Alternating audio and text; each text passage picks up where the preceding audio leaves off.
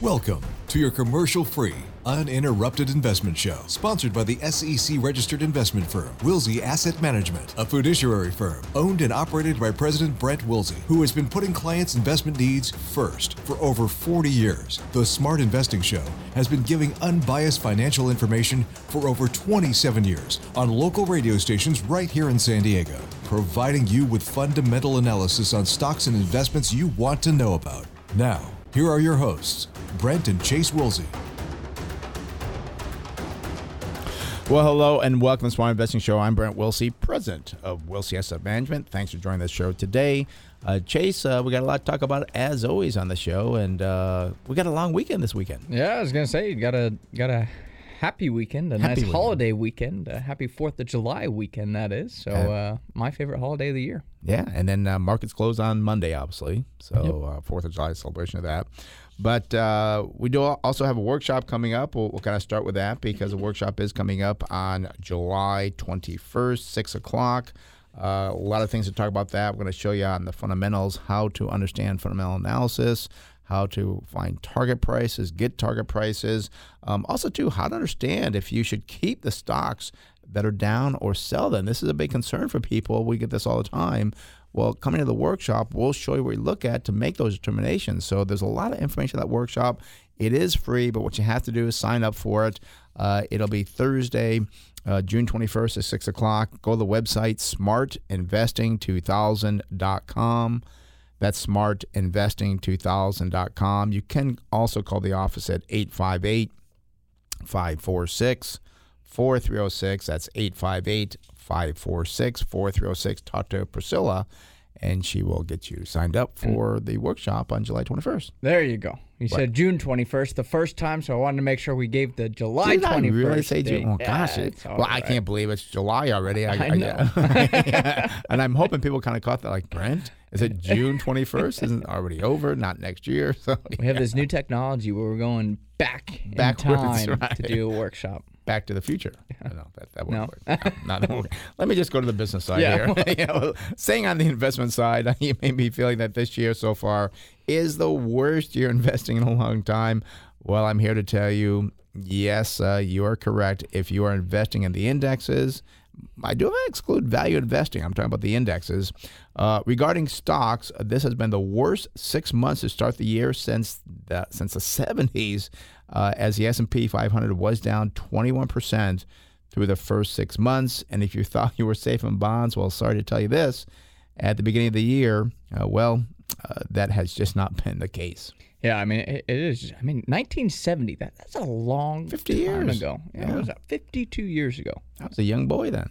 That's the thing, too. We talk about a lot of people, we haven't seen, a lot of times people are like, I remember that.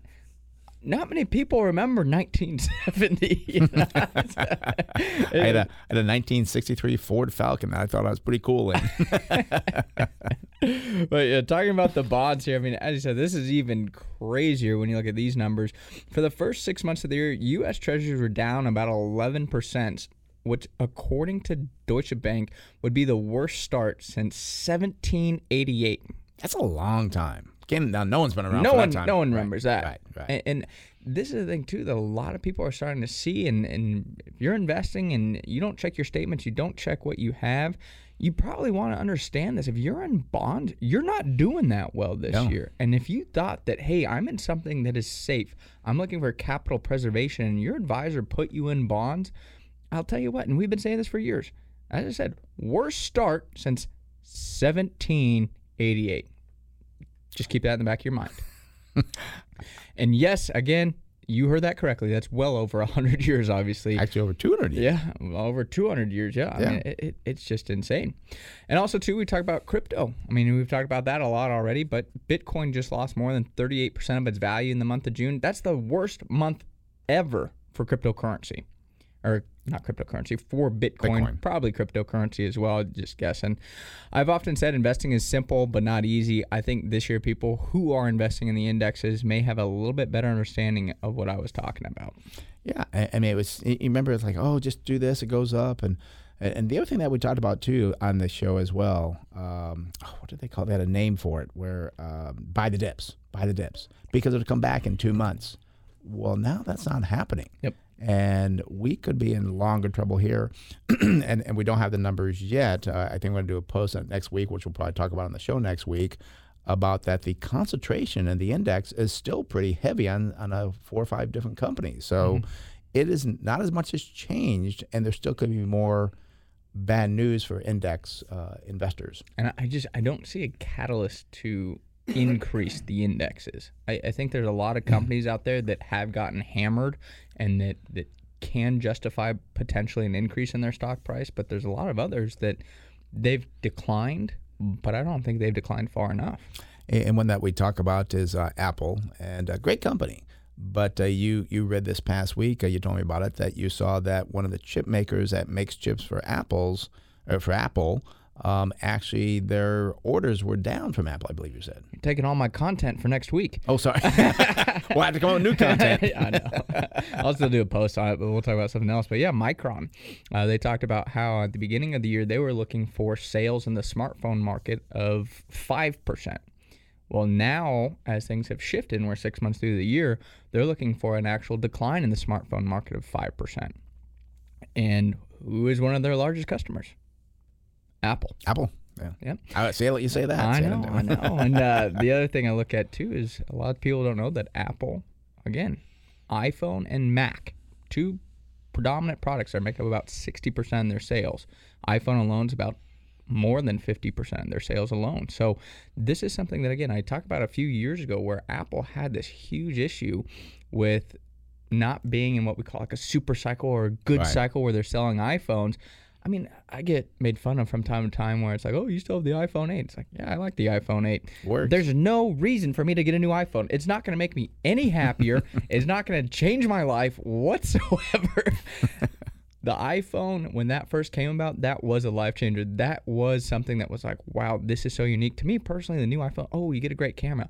I like not having a nice camera because then when people ask you to take pictures, oh, sorry, I have the iPhone 8. I can't do that. You don't like and taking you still get the same pictures. I just give them to Christina here. You take the pictures. You better than I am. And the thing is, if you have somebody send you the pictures, the quality is still the same on the iPhone 8 with the other camera. So, for me, I'm very curious. I think there's going to be some point, and maybe it's this year, maybe it's next year for Apple, where I think they're going to stumble upon iPhone sales growth and having that product be 50% of your sales base. I don't see how you can continue that. And people talk about their service revenue. That's still only 20% of their overall company. So you could have a 10-15% increase in that. It's not going to change that much of the company. If, let's say, iPhone sales decline by 7%, that's going to be a heavier weight than services growing. People talk about like, oh, well, AirPods have grown. Still not enough to move the needle. And, all these other ventures that Apple has, that's still not enough to overcome a potential downfall in iPhone sales. So it's something that I'm concerned about. It could happen this quarter. Right. iPhone sales could be fine this quarter. I don't know. But it's something that's always in the back of my mind. When you're trading expensively, you got to keep growing. Yeah, and actually, Apple and Microsoft are the only 2 of those main 5, we'll call it that, have really not had a big haircut. I think they're down about 30% each, but I think, Amazon's down, 50%, I believe. I mean, Facebook is way down, 60%. I mean, so Apple and Microsoft, I think, still have a little bit further to fall. Yeah, and since we're already on this topic, I guess I'm going to finish it out since we're not going to talk about it next week. We still might. Who knows? But the top 5 companies are now Apple, Microsoft, Amazon, Google, and the 5th largest company now, our favorite, Tesla. And I think Tesla could have a lot of problems. And again, that's a larger weight in the index than I think a lot of people realize. And if Tesla continues to struggle, it can be a quite impactful event for both the S&P and the NASDAQ. Right. Well, let's talk about the whole GDP report and the whole you got something else? One thing I wanted to add before we went off on our tangent is this is something, too. We're talking about the bonds not doing well, the stocks not doing well. One thing we've talked about for years is the target date funds and the lifetime funds. Yeah. And just it's easy, the Wall Street way. They're just selling these products to 401ks and, just put it when you're retiring. oh, 2030, yeah, just put it in the 2030 fund. That's going to be a nice, easy thing for you. I think this has been a disaster for people because you didn't understand what you were investing in, and you were told that was the smart thing to do, the easy thing to do. And again, I think that bonds still have more room to struggle, and they won't come back. And if you have like a 2025 fund, you're probably at least 60 to 70% in bonds. You're not doing very well at all. And we never liked these funds, never liked the concept of it. And now I think people are going to start paying the price for it. You've got to be a smart investor. You've got to look at what's going on. And if you thought, 2 years ago that rates were not going to be going up someday, you were living in a cave. I mean, rates are so low, they had to go up eventually. And it just, we do 401ks for businesses. And it just irks me when people are like, oh, well, why don't you put the target date funds in the 401k? This is exactly why. Right. Investing is not easy. And I refuse to put them. We refuse to put them in the 401k fund lineup for the businesses when we do the fund lineup for them because I think they are terrible. The expenses are high.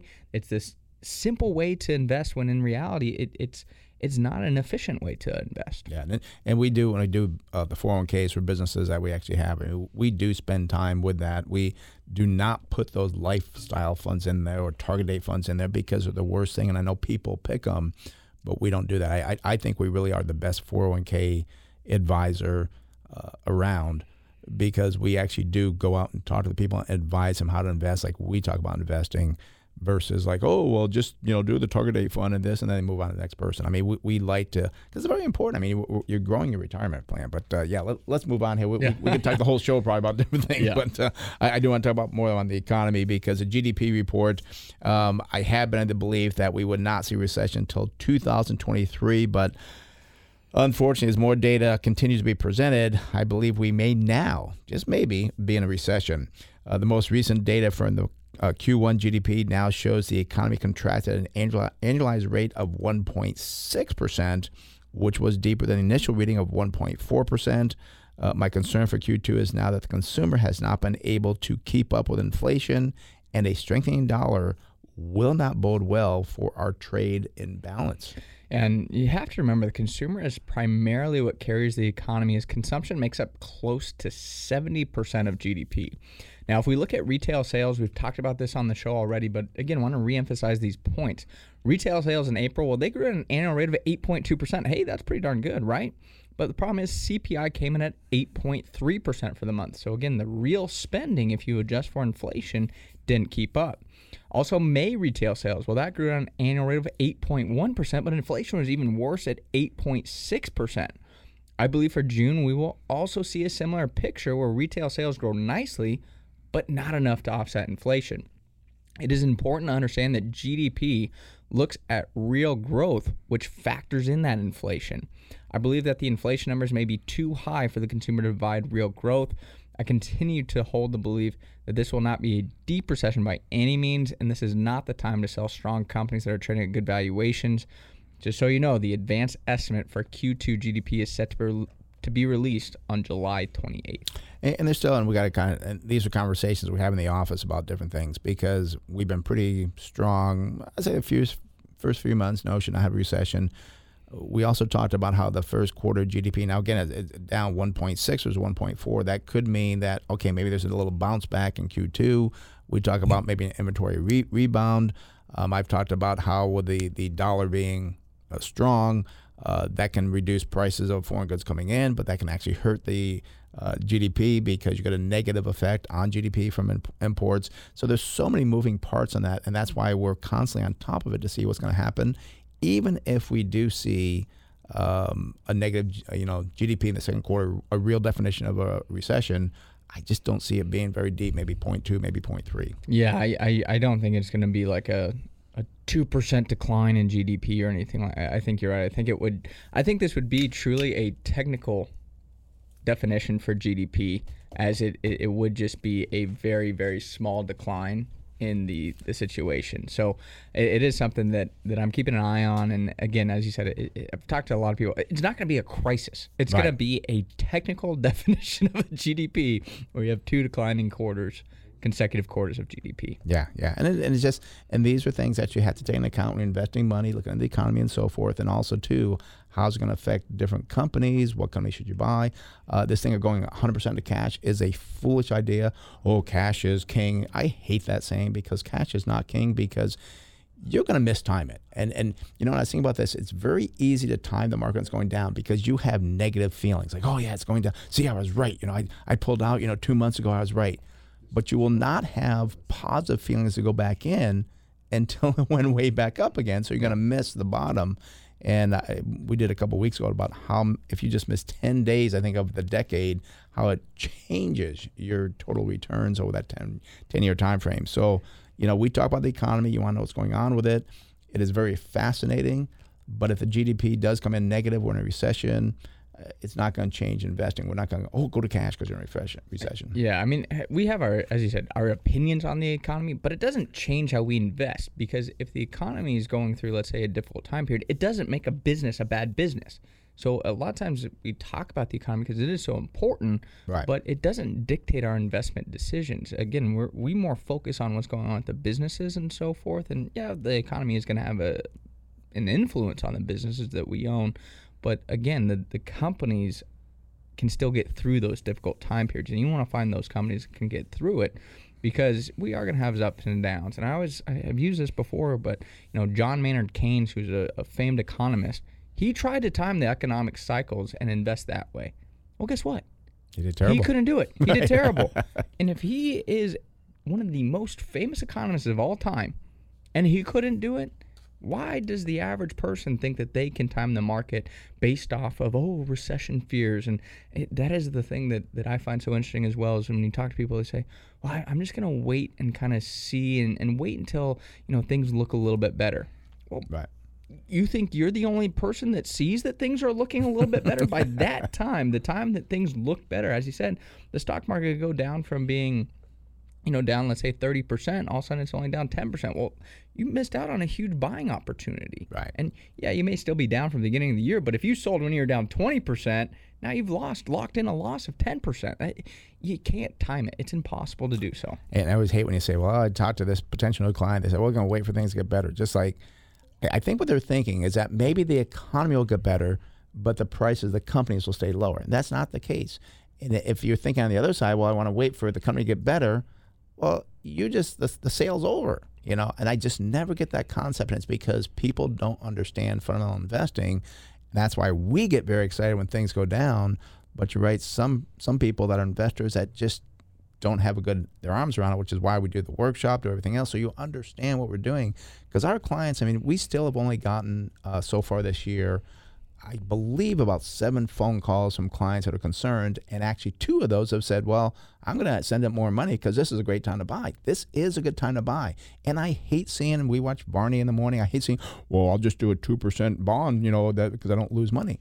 Well, 2 years from now, this will be a whole different situation if you're buying the right companies. I get very irritated. You want to buy, we all know, buy low, sell high, but people let their emotions take over, and they don't buy low. It's just very frustrating. They wait to buy lower and they end up buying higher. Right. Well, until things get better. Yeah. Oh, exactly. Yeah. And that's the thing, too, as you said, is wait till things get better. And the problem is the stock market many times moves ahead of the economy. Right. And what I mean by that is you look at the beginning of the year, that's when the stock market started to have issues. The economy was actually quite strong in the beginning of the year. Yeah. And the stock market was declining. Well, the same thing can happen on the bottom of it. I remember 2009. The stock market was starting to rebound and recover from the depths of the financial crisis, and things were terrible in the economic news. Yeah. And that's what can happen is the stock market tries to get ahead of what's happening in the economy, and that's why you can't time it. And that's why you have to understand the values of companies, because you can have a company where they're expected to lose, last year they made 50 cents, this year they're going to make 30 cents. They come in and make 40 cents, like, wow, they're doing pretty good. And the stock will go up. And you're sitting there saying, oh, I thought the economy was bad. Yeah. They did well. So understand the businesses. That's what you have to do. Let's move on to interest rates, because what is giving the market so much indigestion over the last few days, comments from the Federal Reserve Chairman Jerome Powell. He said he was more concerned about the risk of failing to stamp out high inflation than the possibility of rising interest rates too high and pushing the economy into a recession. And once again, I hate to say it, but he was late to the party to start raising the interest rates, and now I think he will stay at the party too long and raise rates too high. I'm in hopes that he will change his tune as he sees negative results going forward. I believe this will put investors on a bumpy road for the next couple of months here.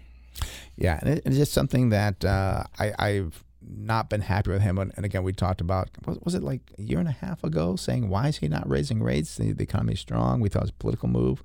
Now he's raising rates like, okay, I think you can slow down a bit. We're starting to see negative reports. And when do they meet? They meet at the end of the month. End of the month. And I know GDP comes out the 28th of July, I think. I believe they meet before that. But still, there's other factors to look at. The PMI reports. We're going to have a JOLTS report by then. I'm hoping for still strong job markets. That's one thing I think can keep us through from prevent going into recession or a very mild recession. If you got a job, you're still going to be spending money. I still say on the freeway, you cannot drive on the freeway now almost any time of day without it being pretty much empty. It's always crowded, so people are still going out. I still see people in restaurants and malls and stuff. So, but if the job report changes, that could be a problem. But I just wish he would slow down, take his foot off the accelerator a little bit. And as I said, maybe a 25, maybe a 50 basis point increase. Yeah, and it's hard to see. I mean, because as I said, the job markets remain strong. Well, if the job market remains strong, that's an important factor. Also, too, the thing that they'll have before that meeting is inflation. And if inflation remains hot, that's something that they're concerned about. Right. But the thing is, if we can have a slowdown in energy prices increasing, even a slowdown, I don't see energy prices continue to climb, higher, much higher, I should say. That should slow down the inflation rate. Energy has been just such a detriment to that report. Rising interest rates is not going to impact the energy crisis. Right. Which is causing high inflation. But so I know where they're coming from. And one thing that I am kind of curious on is maybe we need to do a little more studying here on what happened back with Paul Volcker when he was raising, because he raised rates tremendously fast. Did they have that much money in the economy back then that's the only avenue they saw out of the excessive liquidity that they had? I mean, because a lot of people applauded what Volcker did back then.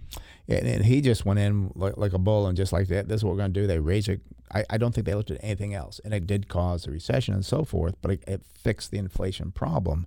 I don't believe you have to do that. One thing that irritates me on the government side, there's another way to fix inflation as opposed to cutting off, the rates and making it difficult for people, is that you increase the supply.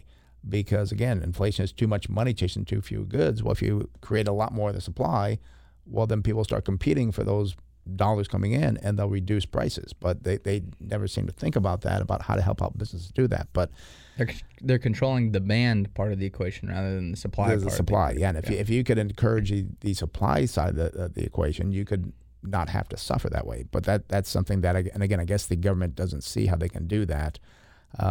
It's a shame, though. That's one thing is I think Powell's taking a lot of flack, and there are two parts to the equation. There's monetary policy and there's fiscal policy. So yeah, that's true. You know what? I just realized I haven't gotten the phone numbers yet for that unbiased, no strings attached, fundamental opinion about what you want to talk about. Phone numbers here at the station, 833-288-0973. That's 833-288-0973. And as we kind of said in the beginning, I mean, the indexes are actually not doing well. This is when you want to check what you have in the portfolio. That's what we're going to do for you. It's going to try to point in the right direction. When you call in, well, I got this stock that I think is, really good. We're going to go over the numbers for you. We'll say, you know what? It is pretty good. Stay with it. Or you know what? You need to do some research here because things are not looking as good as we thought. So that's one thing you want to do. So 833-288-0973. And another thing, too, I do want to mention, because the workshop is coming up just in a few weeks here. It is going to be July 21st at 6 o'clock. And if you want to understand if you should keep the stocks that are down in your portfolio or sell them, we're going to go over that. How to learn what stocks should do well in a slowing economy. So not just what to sell, but what you should be looking at and how to find those. And also, too, how to avoid losing more money in your portfolio by buying new losers. So all this you're going to learn at the workshop, how to be investing properly. We're going to show you everything we do. But what you have to do, you have to sign up for the workshop. Best way to do that, go to the website smartinvesting2000.com. That's smartinvesting2000.com. And that'll get signed up for that. And I just realized, Chase, I never signed in this morning to to the system, so I don't have anything. We got some calls coming in, so let's do this. Why don't we? While I'm kind of getting signed in here, I guess we were talking so much before the show about different things. I don't think it'll take me that long to do that. Well, let's see. Let's see how fast I can do this here. Let's go out to I guess it's just is it Al on a wireless caller? Is that correct? Yeah. So let's go to Al on a cell phone. Al, you're the Smart Invest Show, Brent Chase. How can we help you? Is Al there? Hello, Al. If you're listening to the show, pick up the phone. If we don't have Al, we'll have to. Hello? There's Al. Hi, Al. How you doing? Hi. Yeah, I've got GDX. Okay. Do you hold that or looking to buy it? Don't own it, no. Do not own it? Now, is that the VanEck Gold Miners ETF?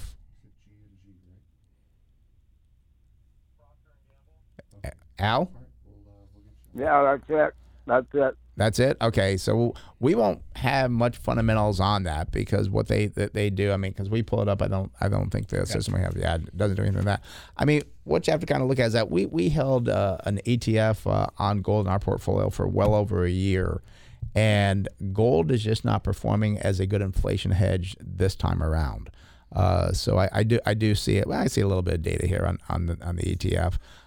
It looks like it's actually come down as inflation's going up. And this is what I'm talking about, is that gold is not a great inflation hedge this time. It seems it has been in the past. I see year to date, gosh, it's down 12.1%. That is not, good compared with the indexes. I mean, you're not saving anything here with that. So I'm recommending people do not buy gold in an ETF, do not buy gold as a physical thing unless you have gold coins that may have some value to them because of the coins. But gold is not. We took gold out of our portfolio. Yeah, I will say, comparatively, gold has done okay, but it's flat for the year. So you could have done the same thing in cash anyways. And now you said it's flat. Oh, let's see. I'm talking about gold. Oh, gold itself. Pure gold, not the ETF. Yeah. It's done better than a lot of things. So but I don't think now with this pullback, I think it would be much wiser to get out of gold type investments and find other things that I think can do better over the next 2 to 3 years.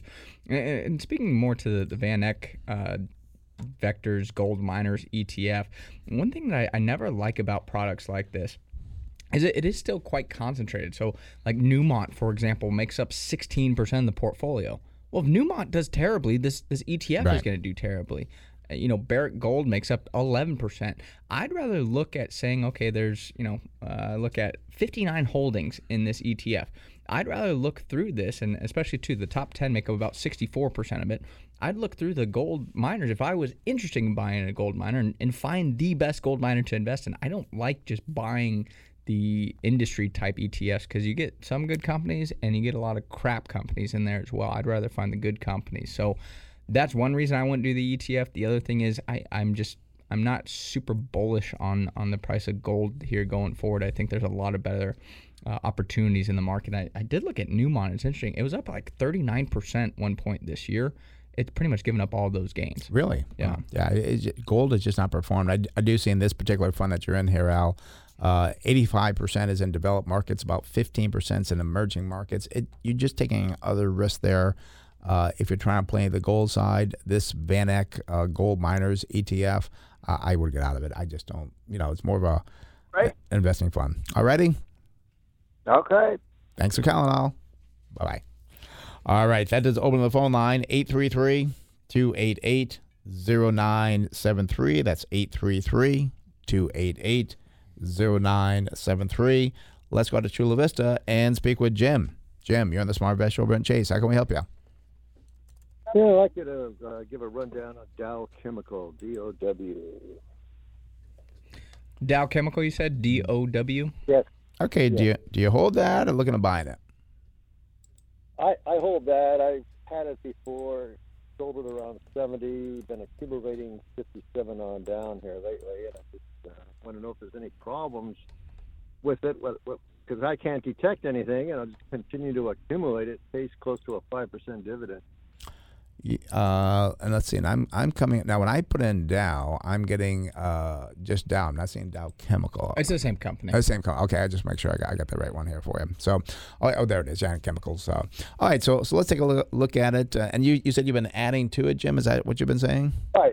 I've been buying in again at 57 down. I just picked some more up at 51. And okay. So I just have you guys run down on it because I can't see anything wrong with it. It's just the market. And before I run over the numbers, percentage-wise, how much does it make up in your portfolio? A couple percent. Okay, so you're not over-concentrated with it. All right, well, let's look at Dow, symbol is DOW. They are in the industry of chemicals. Float is very low, 2.1%. Institutional ownership, I'm kind of surprised, not as high as I thought. It's only 66%. Nice PE ratio, 5.6 versus 8.2. Price to sales, 0.7. That's better than the industry at 0.8. Price to book value, 5.1. Also better than the industry at 8.2.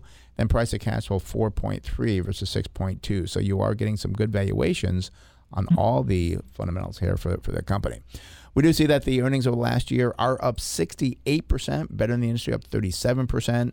Sales up 26%, well above the industry at a 1% growth. Unfortunately, the 5-year growth rate is a negative 4.8. The industry is a negative 1.2. Now, they do pay a nice dividend of 5.4%, and they only use 30% of their earnings to pay that out.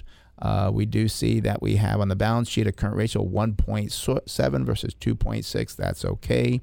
Debt equity also looks good, 0.8 versus 0.6. Net profit margin for Dow Chemicals checks in at 11.8 versus 9.4. And return on equity, very good, 36.3, double the industry at 18.2. So I'm liking what I'm seeing here. Chase, what are you seeing going forward?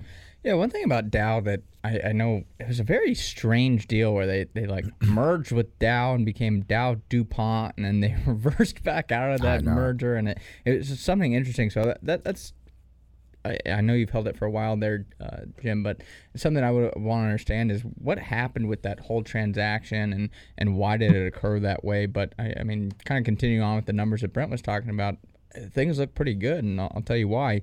Current price here, $51.69. It's fallen from the 52-week high, $71.86.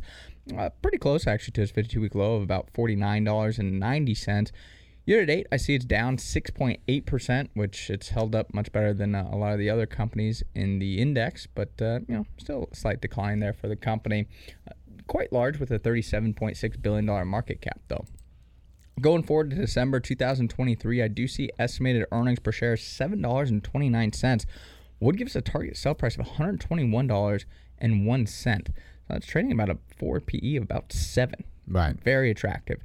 One thing I will point out is the earnings are expected to decline. 2022, I see they're looking at $8.11. That's actually down about 9.6% from last year. And then next year, again, at $7.29, that's about a 10% fall from this year's $8.11. So I want to understand, well, why are those earnings estimated to decline? And one of my beliefs was that chemical companies, again, use a lot of like petroleum, oil, yep. So it could be higher input costs weighing on that. But personally, I like the chemical companies. They're not going to go anywhere. They have a wide variety of uses, which I like as well. When one industry is struggling, another one might be able to offset those declines. So one thing I would look at is where does Dow's products go? Right. Where do they go? What do they do? And so forth. And again, I like that you're buying this as it's going down, because as a long-term investor, you don't care short-term what's going on with it. The fundamentals do look pretty strong. As Chase said, you really got to understand more about this business and do understand they are affected by petroleum. I believe at this point in time, petroleum seems to have kind of settled into a range of, we'll call it between 100 to maybe 115. If that's the case, you'll probably do well. If oil were for some reason go up to maybe 130, 150, this company could have problems, but it's not going to stay at that level. Can't stay at that level because demand would fall off dramatically. So I think it's a good long-term hold. This is the type of company that we like to look at, especially I think it had a nice dividend as well. So I know it's kind of frightening when you buy something, it goes lower, then you buy it, it goes lower. But accumulate it, what you're doing, and look at where it'll be 2, 3, 4 years from now. I think you'll be very happy with this business. All righty? Okay, appreciate it, guys. Okay, Jim, thanks for calling. Have a good one. Thank you. Bye now. Bye-bye. All right, that does open the phone line, 833-288-0973. That's 833-288-0973. And it's at that time now. It's time to talk to our financial planner, Harrison Johnson. Good morning, Harrison. How are you doing this morning? Good morning, guys. I'm doing well. How are you doing? Well, good. You're talking today about a topic that a lot of people bring up, and that's a Roth conversion. And you're talking is now a good time to do a Roth conversion. I know there's a good time and a bad time. Let's talk about that. So, again, a Roth conversion involves taking money from a pre-tax account like a 401k IRA and putting it into a Roth. The reason you want to do this is if you believe that your current tax rate is going to be lower than what your future tax rate is because of RMDs or increasing income or increasing tax rates or anything like that. So that's generally a good idea to look at a Roth conversion when you're in that situation. So when you do a Roth conversion, we need to calculate, well, what's your current taxable income? How much room do you have in the tax brackets before you get pushed into a bracket that you don't want to be in at a higher rate? And then whatever that difference is, that's the amount that we look at converting. When you convert, that amount that you convert is income in the year that you do it, so you pay tax on that income, but now that money is inside of a Roth account, so all the growth that you have is tax-free. And usually when we look at Roth conversions, we like to do it at the end of the year, because at the end of the year, your taxable income from that year is a lot more clear. We can look back and say, okay, how many dividends, capital gains did you have? Do you have any bonuses? What was your rental income like? What was your earned income like? So we can add it up and we know exactly what your taxable income is. But it's also a good time to look at doing a Roth conversion potentially when there's a pullback or a decline in the market. So we'll look at some numbers to kind of compare it. Let's say you've got $1 million in an IRA or 401k and you're looking at converting $100,000.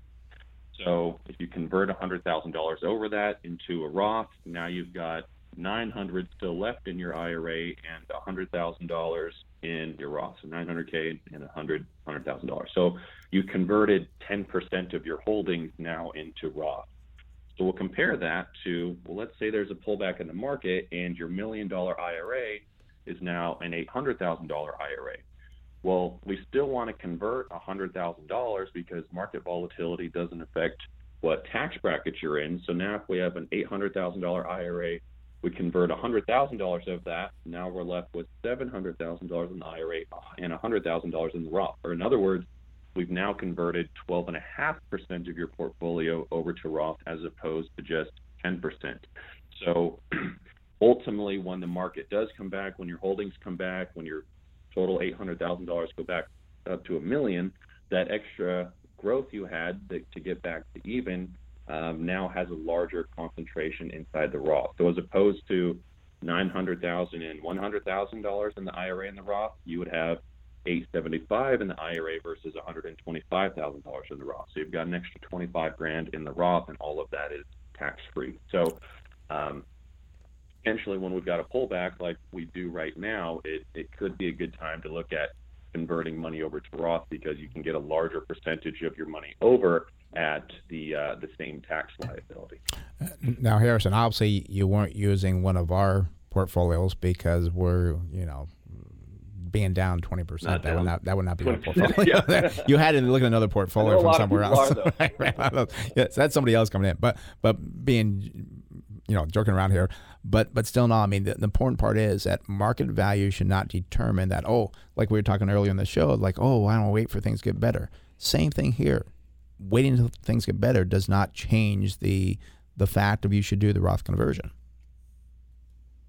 Yeah, and in many cases, like I said, there's a difference between your taxable income and your the market volatility. So a decline in the market isn't going to adjust your taxable income, especially when we're looking at IRA type of account. So if we can get more of your account over, it just is going to give you more tax-free income in the future, assuming that a Roth conversion makes sense in the first place. It doesn't make sense for everybody, but there are situations when it does.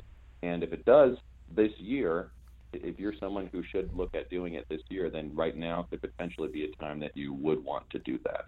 And I'm glad you brought up too that it's not for everybody. Because I need to do that. you really need to look at the situation to see if it will benefit you or not. It does not benefit everybody. Is that correct?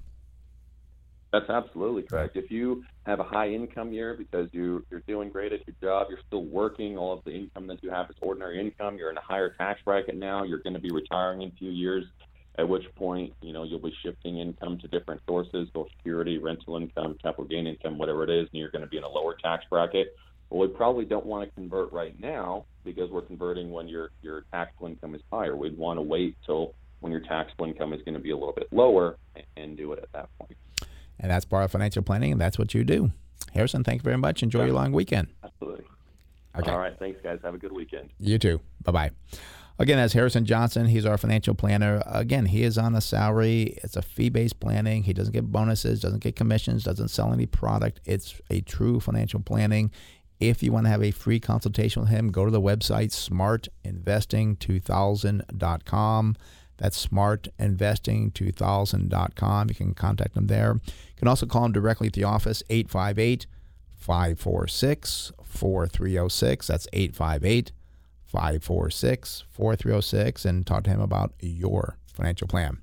All right, phone number's here, 833-288-0973. That's 833-288-0973. Let's go to San Diego and speak with Robert. Robert, you're on the Smart Invest Show, Brent Chase. How can we help you? Hi. I was interested in PaySafe, PSFE. Okay. And do you hold that, Robert, or looking at buying it? I'm looking at buying it. Okay. Well, let's take a look at PaySafe. Symbol is PSFE. They're in the industry of information technology services. They've only got about 3.9% float on the short float on the company, but also, too, only 46% institutional ownership. Now, unfortunately, when I look at the valuation ratios, there's no PE ratio versus 36.6 for the industry. Price of sales, however, does look good, 1 versus 1.7. There is no price to tangible book value, which means if you take away all the intangible assets, there's no value to the company. And then price to cash flow looks very good, 2.1 versus 16.6.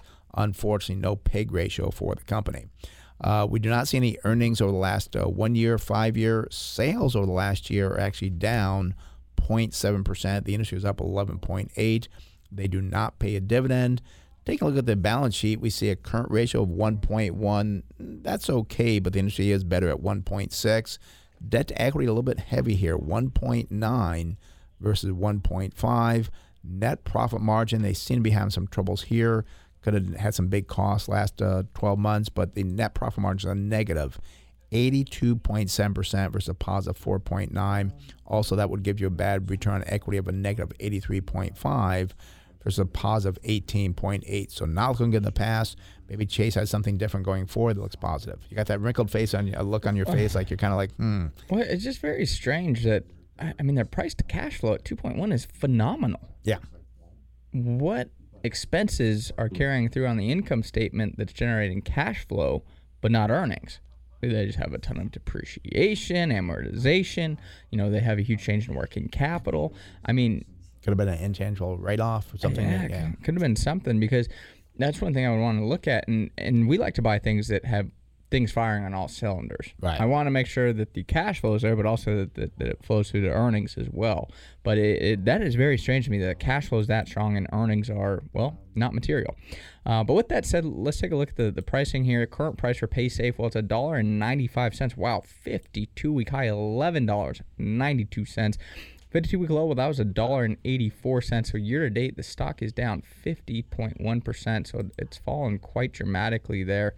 Let's see here. Looking out to December 2023, I see estimated earnings per share of just 8 cents. Unfortunately, that gives a target sell price of $1.33. So it's still a little expensive, or it is still expensive, trading about 24 times earnings for us to look at buying it. But, I'm still just trying to wrap my head around that cash flow. Well, I went to the income statement while you were talking there, Chase, and I looked. They do have an other expense over the last 12 months, or the trailing 12 months, of $1,354 million. So before I invest in this company, it doesn't sound like it's worth it anyways because of the income or the earnings going forward.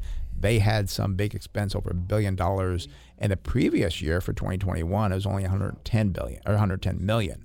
So they took some big hit on something. in the last 12 months that really hurt the company. So that's what you have to look at, Robert. But I think the target sell price you said was 133, and it's 195. Yeah, so not much here we can see here, Robert. So I'd have to say, yeah, probably look elsewhere is my recommendation. All righty? Okay. Yep, great. Thank you very much for the information. All right, Robert, thanks for calling. Have a good one. Bye-bye. All right, you too. Bye-bye. All right, that does open the phone line, 833-288-0973. That's 833-288-0973. Let's go up to Oceanside and speak with Mike. Mike, you're on the Smart Investor with Brent Chase. How can we help you? How you doing today? Good. How you doing? Good. You know, I not real big on Chinese stocks, although I did buy some Alibaba when it dipped down to around 80. But there's another one that I bought about a year ago, and it's still returning 22%. It's BYDDF. Is that the one you want to talk about? I thought we had something different. Yeah. Okay, so you have to give me that symbol again. What's the symbol again? BYDDF. BYB as in D as in dog. D as in dog. F as in Frank. Okay. All right. Let's see what you got when that comes up there. What's the name of that company? It's BYD company. Yeah, BYD, and I think there's a couple different variations of it. I bought it on Ameritrade as BYDDF, but it's BYD is the corporation, Chinese company that's, I guess they're going to outperform Tesla as far as the amount of vehicles next year. You know, and I know that whole EV industry has been hammered, but they still seem to. I don't know whether they got a handle on the chips over there or what, And I'm still having trouble pulling this stock up because I put in BYDF, nothing comes. BYDD. Oh, 2D. Yeah, so, okay. BYDD. There it is. Okay. All right. Let's see what we got here.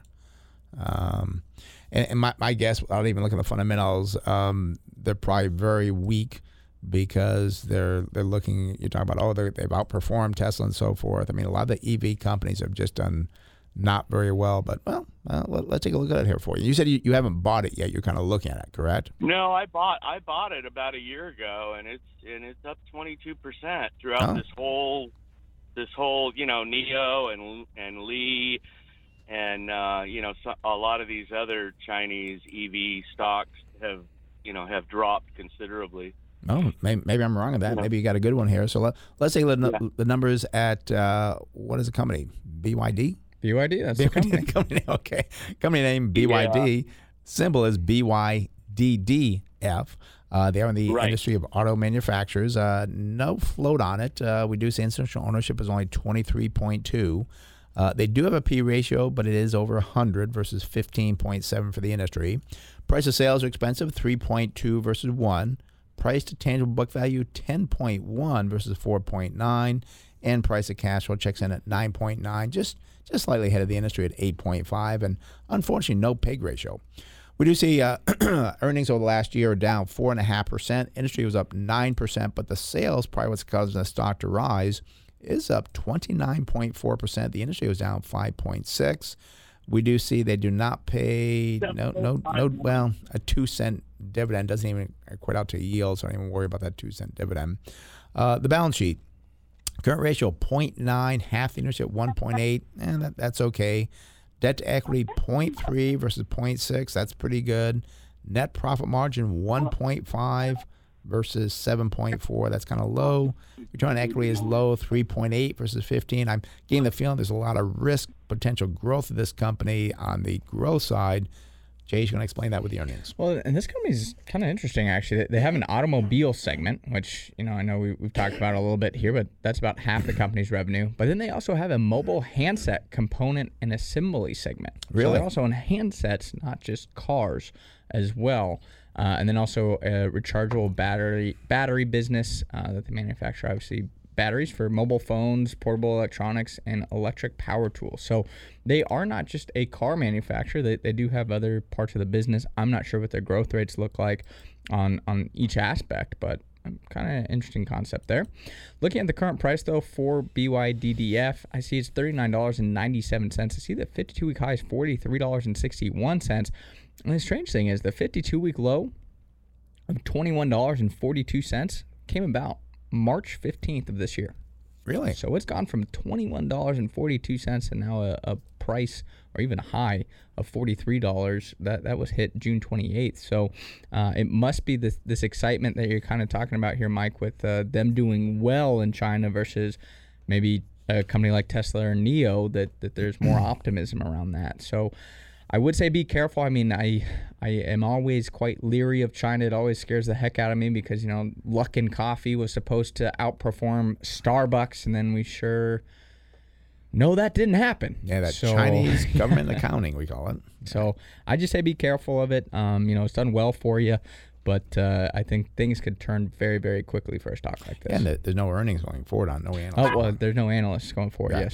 So that's why you're kind of by yourself on this one here. You have no analysts looking at it, trying to get estimates for the earnings going forward.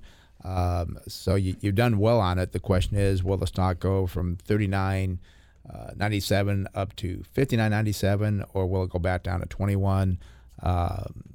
That's kind of the gamble here. We like to have at least 4 to 5 analysts so that we can have somebody kind of looking at the earnings. Here you're kind of flying blind. All righty? All right. Thank you very much. Okay, Mike, have a good one. Bye-bye. Bye.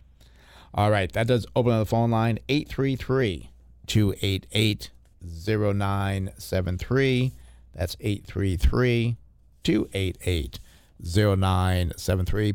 Chase, we had a gentleman call in earlier in the show. He didn't leave his name, I believe, but he did want to ask about Procter & Gamble, which is P&G. And I'm kind of curious about this myself because we are looking for companies that during a slowdown in the economy, rising interest rates, what companies will do well. This may be one of those. So I do want to kind of take a look at that to see if that is a possibility. Again, looking at Procter & Gamble, symbol is P&G. PG, right? PG. Yeah, PG. the symbol? Yeah, PG. Okay, I thought you said PNG. I was like, you know what? P&G is, I think, what it used to be called, and that's just an old habit I had. Okay. Frank Shagan said, it used to be called P&G, and I guess it would be Procter & Gamble. You say P&G, but the symbol is PG. Okay, perfect. Yeah. I swear the symbol's PG. Right. I made a very simple thing very complicated. Yeah. Sorry about that, listeners there. All right, so they are in the industry of household and personal products. Only 0.7% is the short float here. We do see that 66% institutional owned. I'm surprised it's that low. We do see a PE ratio of 25.6 versus 28.7. Price of sales 4.7 versus 3.1. Price to book value 7.9 versus 6. And price to cash flow 21.7 versus 20.8. Now, one thing I would kind of tell the people now that I see this right off the bat with these high valuation ratios, I feel that everybody's kind of piled into this as safety already. So you may have missed the boat getting into the stock too late here, but we'll continue on. Now, their earnings did grow up 4% over the last year. Industry was up 8.3%. Sales for P&G or Procter & Gamble, 4.6% growth on the sales. Not as good as the industry at 14.2%. They do have a very nice 5-year growth rate on the earnings of 5.1 versus 3.9. You get a decent dividend, 2.5%. They use 58% of the earnings to pay that out. And then look at the balance sheet. You got a current ratio of 0.7 versus 1, which I'm a little bit disconcerted with. I wish it was higher. And then debt to equity is 0.7 as well versus 2.7, so that's a positive. We do see a net profit margin of 8.3% versus 18.3% versus 10.9. And then return to equity is 31.5 versus 29.2. So, I mean, you got some good numbers here, but it really comes down to you, Chase, what it is going forward. It's just already overpriced. Yeah, so current price here for Procter & Gamble is $146.11. 52-week high, well, that's $165.35. So it has pulled back off that high. The low here, $129.50. I see year-to-date the stock's actually down 9.7%. Obviously not as bad as the index is, but still quite a substantial decline for a company like this. I thought it actually would have held up better and perhaps even been positive during this type of time frame. But actually looking forward to June 2023, this company reports on a fiscal basis. I do see the estimated earnings per share of $6.19 would give us a target sell price of $102.75. So not even really close to the current price of $146. And I said June 2023. Even if I go out to June 2024, because you're going to make that shift here soon, it's $6.72. Well, that still gives us a target of $111.55. So this company, it's a business that I like to buy because it's simple. I think they grow their earnings at a nice rate. They have a nice dividend. They probably buy back a decent amount of stock. A very simple business, but it's just too pricey. I mean, it's been pricey for years. Yeah, because it's got that well-known name and stuff, and that's and also too what's going on now. That's why it stays there, but. Yeah, so not a buy. It's actually a sell. And I'm kind of surprised on that. Not surprised. I was hoping for the other side.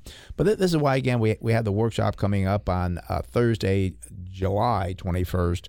And these are things we talk about at the workshop. And again, when I help you to understand if you should keep the stocks that are now down or selling the portfolio, you're going to learn what to hold on to, what not to, like we just talked about P&G, how to learn what stocks should do well in a slowing economy. Very important. Don't go to cash. Find things that will do well over the next 12 to 24 months because things will do well if you find the right companies. We'll show you what we're looking at. How to avoid losing more money in your portfolio by buying new losers. You sell one loser, you buy another loser. Don't do that. That's not going to work very well. And why net redemptions? I'm going to talk about this. Why net redemptions will hurt your mutual funds and why you should get out now. These are things you're going to learn at the workshop. It is free, but you have to come to the workshop. And Chase, we only do these once a quarter now. Yeah, once a quarter. So it's not as a regular occurrence. So we're excited to do it. And especially during a time period like this, I think it's really beneficial for people to see true value investing, how value investing works, and why it's a really proven philosophy over the long term. And this is the most important time because this is when, I've been managing money for over 40 years now. The reason why I do well during down periods is because I understand, I know what's going on. If you don't have a basic knowledge of what's going on, your emotions will take over, and you will sell at the worst time. I mean, Warren Buffett says the stock market's the only place that he knows where when there's a sale, people run out of the store. It's true. It's true, yeah, and it's the wrong thing to do, and it's again going back to what we said earlier in the show. People want to always buy lower. Yes. You have to know you can't know if it's going lower. You have to look at saying, is this a good price? Yeah, and you bring up a good point about people always want to buy lower. Oh, it's going lower. It may very well go lower, but you're not going to get the absolute bottom. And if you look at something saying, gee, if I can buy this business today, in 2 years, because it's down now, in 2 years, I've made 25% on that money. That's a pretty darn good return, and you should be happy with that. Yeah, maybe if you're right, it went lower. You could have made maybe a 30, 40%, but what if it doesn't? Then you're sitting there in cash, earning nothing, and then what you'll do eventually is you're going to buy something at a higher price. So this is, again, things you learn at the workshop, how to invest without emotions, because that's a big problem with investing. And our slogan at Wilsey Asset Management is no emotions, just results, because we don't get emotional about this. We look at these as businesses. We look at the values of these businesses. We'll share with you how to get off that emotional roller coaster. Yeah, and I want to make sure, I know we only have a little bit of time here. So to register, you do just call the office there, correct? Yeah. Call the office, 858-546-4306. That's 858-546-4306. Also, probably a very easy way to do it is go to the website, smartinvesting2000.com. That's smartinvesting2000.com. You can sign up right there. And if you do call the office, you do want to talk to Priscilla. Yep, she'll take care of you. And I do want to slide in there real quick. One other thing is, you enjoyed the first part of the show where we're talking about all the different topics that we cover. Right. We do have more topics that we don't get to in the show. Yes. Make sure you sign up for our newsletter there as well. That's another option. Again, that's smartinvesting2000.com. And there's the closing bell. So thank you for listening to Smart Investing Show. It is for informational purposes only and should not be used as investment advice. If you'd like to discuss in more detail your investment needs, have other investment questions, feel free to call myself, Brent Wilsey, or Chase Wilsey at 858-546-4306. That's 858-546-4306. And be sure to visit that website. A lot of great information there, how to sign up for the website, the newsletter, smartinvesting2000.com. That's smartinvesting2000.com. smartinvesting2000.com. Thanks for listening to Smart Investing Show. We'll be back next week. Enjoy your long weekend. So amusing to think